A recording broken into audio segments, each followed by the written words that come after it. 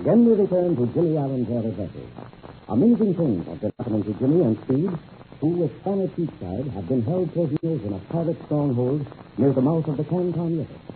Jimmy tries to signal a high-flying airplane by flashing a mirror in the sun, and is caught by the notorious Duck Loon, Chief Lieutenant under Samoy, King of the Pack. A fight develops, and the boys are rescued from Duck Loon's vengeance by Samoy, in gratitude to Jimmy for saving her son, Ah Tong, from a gigantic jellyfish. Later the same day, the boys witness a barbaric ceremony held to bring good luck to the pirate fleet, which is about to sail on a raid.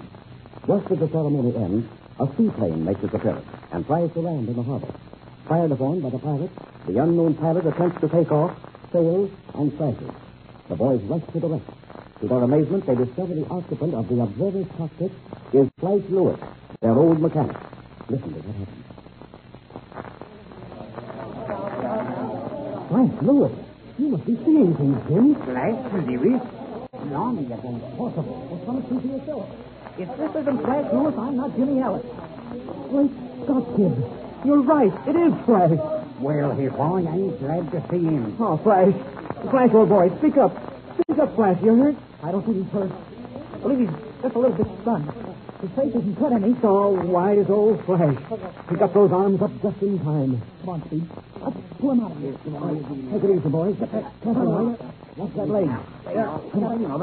Easy. There, now we got him.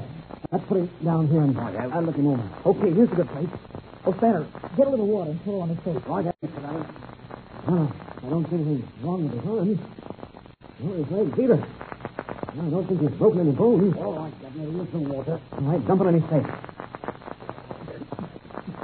He's coming through. Yeah, he'll be all right. Well, if this ain't the one. Now, at last, I've got somebody to argue with. Well, it seems to me we've had enough of that anyway. Well, where am I? Oh, you're all right, Flash. You're among friends. What are you... Oh, now, come on, Flash. Come on, old kid. Look up here. Don't you see us? You see who it is? Who in the world? Well, Hopper and Catfish. If it ain't Steve Robinson and Jimmy Allen. Oh, good old Flash. Gee, it's sure great to see you. So help me, Flash. Ain't you going to say nothing to me? Don't you recognize me? Something Jerusalem. If it ain't my old sidekick, Spanner Cheapside. How are you, you old Spanzer-Wanzy? I couldn't be any better, Flash. How about Chris? Chris? Who's Chris? My pilot, Chris Landers. The fellow that flew me down here.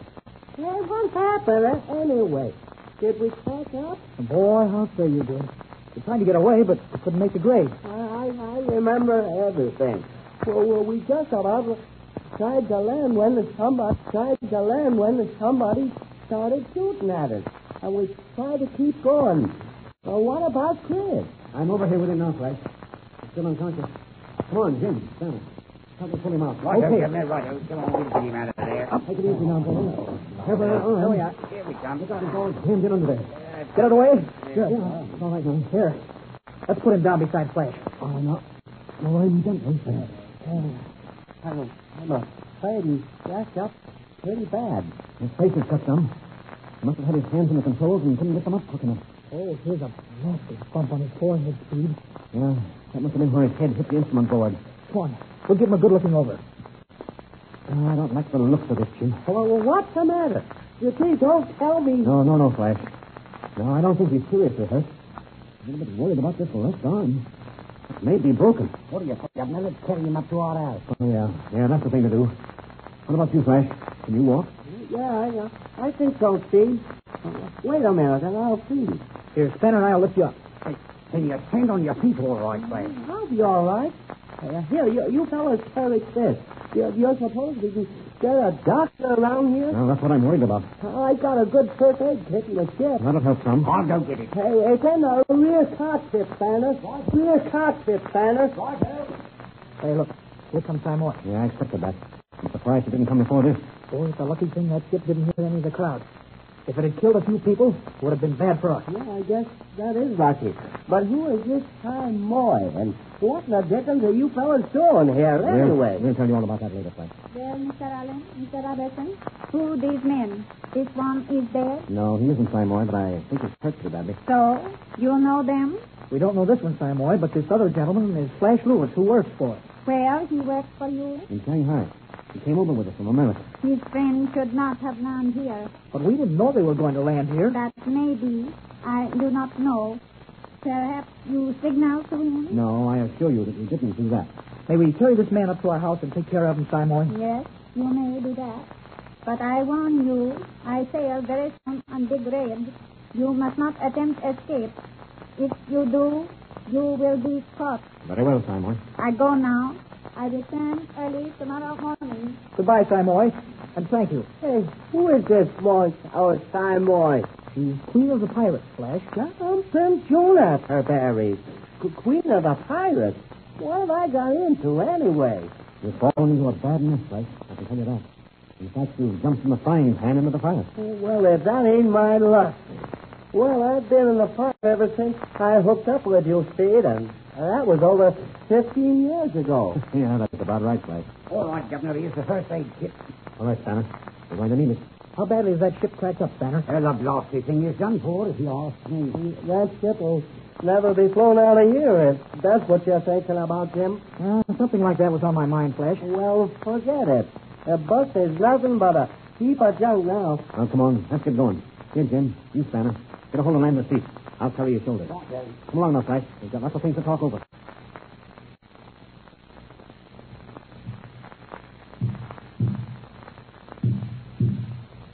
What time have we got now, Jim? It's 11 o'clock by my watch, Speed. Yeah, I thought it must be about on the hour. That watch Mrs. Round is about on the hour. How's Chris feeling now, Flash? He's feeling a lot better now, Jim. I think he's going to snap out of it all right. The lucky thing is you had that first aid kit with you. At least we could clean out and bandage up all those cuts. I feel sure there won't be any blood poisoning anyway. Well, what do you think about that arm, Steve? I don't know, Flash. I'm rather worried about it. I'm not enough of a doctor to tell definitely whether it's broken or not. But if it isn't broken, you've got a terribly bad sprain. Say, Flash, we've been talking about ourselves and how we got here and various methods of escape. But you haven't told us how you found this place. That was just an accident, Jim. We were cruising around trying to find some place of a wrecked seaplane and saw this place. Chris thought it would be a good idea to land in and see if we could find out anything from the natives of the village. Well, he didn't expect to find anybody here that could speak English, did he? No, but Chris has been over here about 4 years, and he's picked up a lot of this Cantonese dialect. I've been out with him a lot, and he sure knows how to throw this lingo around. Well, as it so happens, both Simoy and her son speak good English. But I imagine that's the exception. Tell us, Flash. What's going on the outside world? There's a discussion from a hullabaloo raised about you fellas and Duroc. Oh, there is, huh? I'll say the papers are just full of it. First Mr. Rock disappears, and then you and Jimmy come to look for him, and you disappear. Of course, they knew you got close to Hong Kong. Sure, they knew that through Greystone. Right. Just after this Lieutenant Greystone talked to you, he flew straight back to Hong Kong.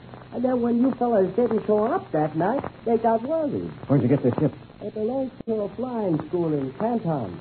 Lander is an instructor there. I got friendly with him when you two fellas disappeared, and he asked me if I would like to come with him to look for you. Of course, I grabbed the chance. Are there a lot of planes around looking for us, Flash? I'll say there are. Why, there must be 40 or 50 ships using Hong Kong as our base. Not only that, but the United States Navy is sending up a squadron of seaplanes from Manila. Clear from the Philippine Islands, eh? Yeah, and 2 National Airways ships are on their way from Shanghai. Well, can you tie that? And what's more, all American, British, and French naval boats around these parts are out on special patrols. Jiminy Christmas. It's sure strange that some vessel hasn't popped into this harbor. I have a hunch that this is a hard place to locate from the water. We've seen several planes in the air, but I guess none of them have spotted anything here to arouse their suspicions. Well, no, I guess there isn't anything for them to see with your amphibian and that wreck under cover. If they'll only leave the wreck of your ship out on the shore there, somebody will spot it from the air before long. They're too smart for that, Jim. I guess so. This Simoy is no fool, that's the thing. Hey, well, what about this Duroc? If his wrecked ship's here, where's he? That's what we'd like to know. We haven't seen a trace of him around this village. We've been allowed to wander about at will. Do you suppose he's dead? Well, I'm afraid so, sir. I say, Governor, I think Chris is getting a bit of a fever. His head feels beastly hot. Oh, great Scott, a fever, and that's bad. Maybe that arm is infected. Are you sure he's got a fever, Spanner? Say, supposing you come over and take a look, Mr. Robertson. Yeah, I'll do that, Spanner. Say, isn't there some quinine in that first aid kit? Sure there is. They all carry quinine pills around these parts. Well, we'll have to give him some right away. That is? What was that? It sounded like a knock on the door. There it goes again. Go ahead. Open the door. Be quiet about it. Okay. Who is it, Jim? The native. Hey, what do you want, fellow? Is he alone? Yeah, he's alone. Now, bring him in. Close the door after you. Okay, Steve. All right, now. What do you want? Your cargo. Monsieur Jimmy Allen is mistaken. I am not a native. My name is Jerome Durac. This is a surprise. Disguised as a native, Jerome Durac, the lost French pilot, emerges from the blackness of the Oriental night. Many more surprises are in store for you. Don't miss them.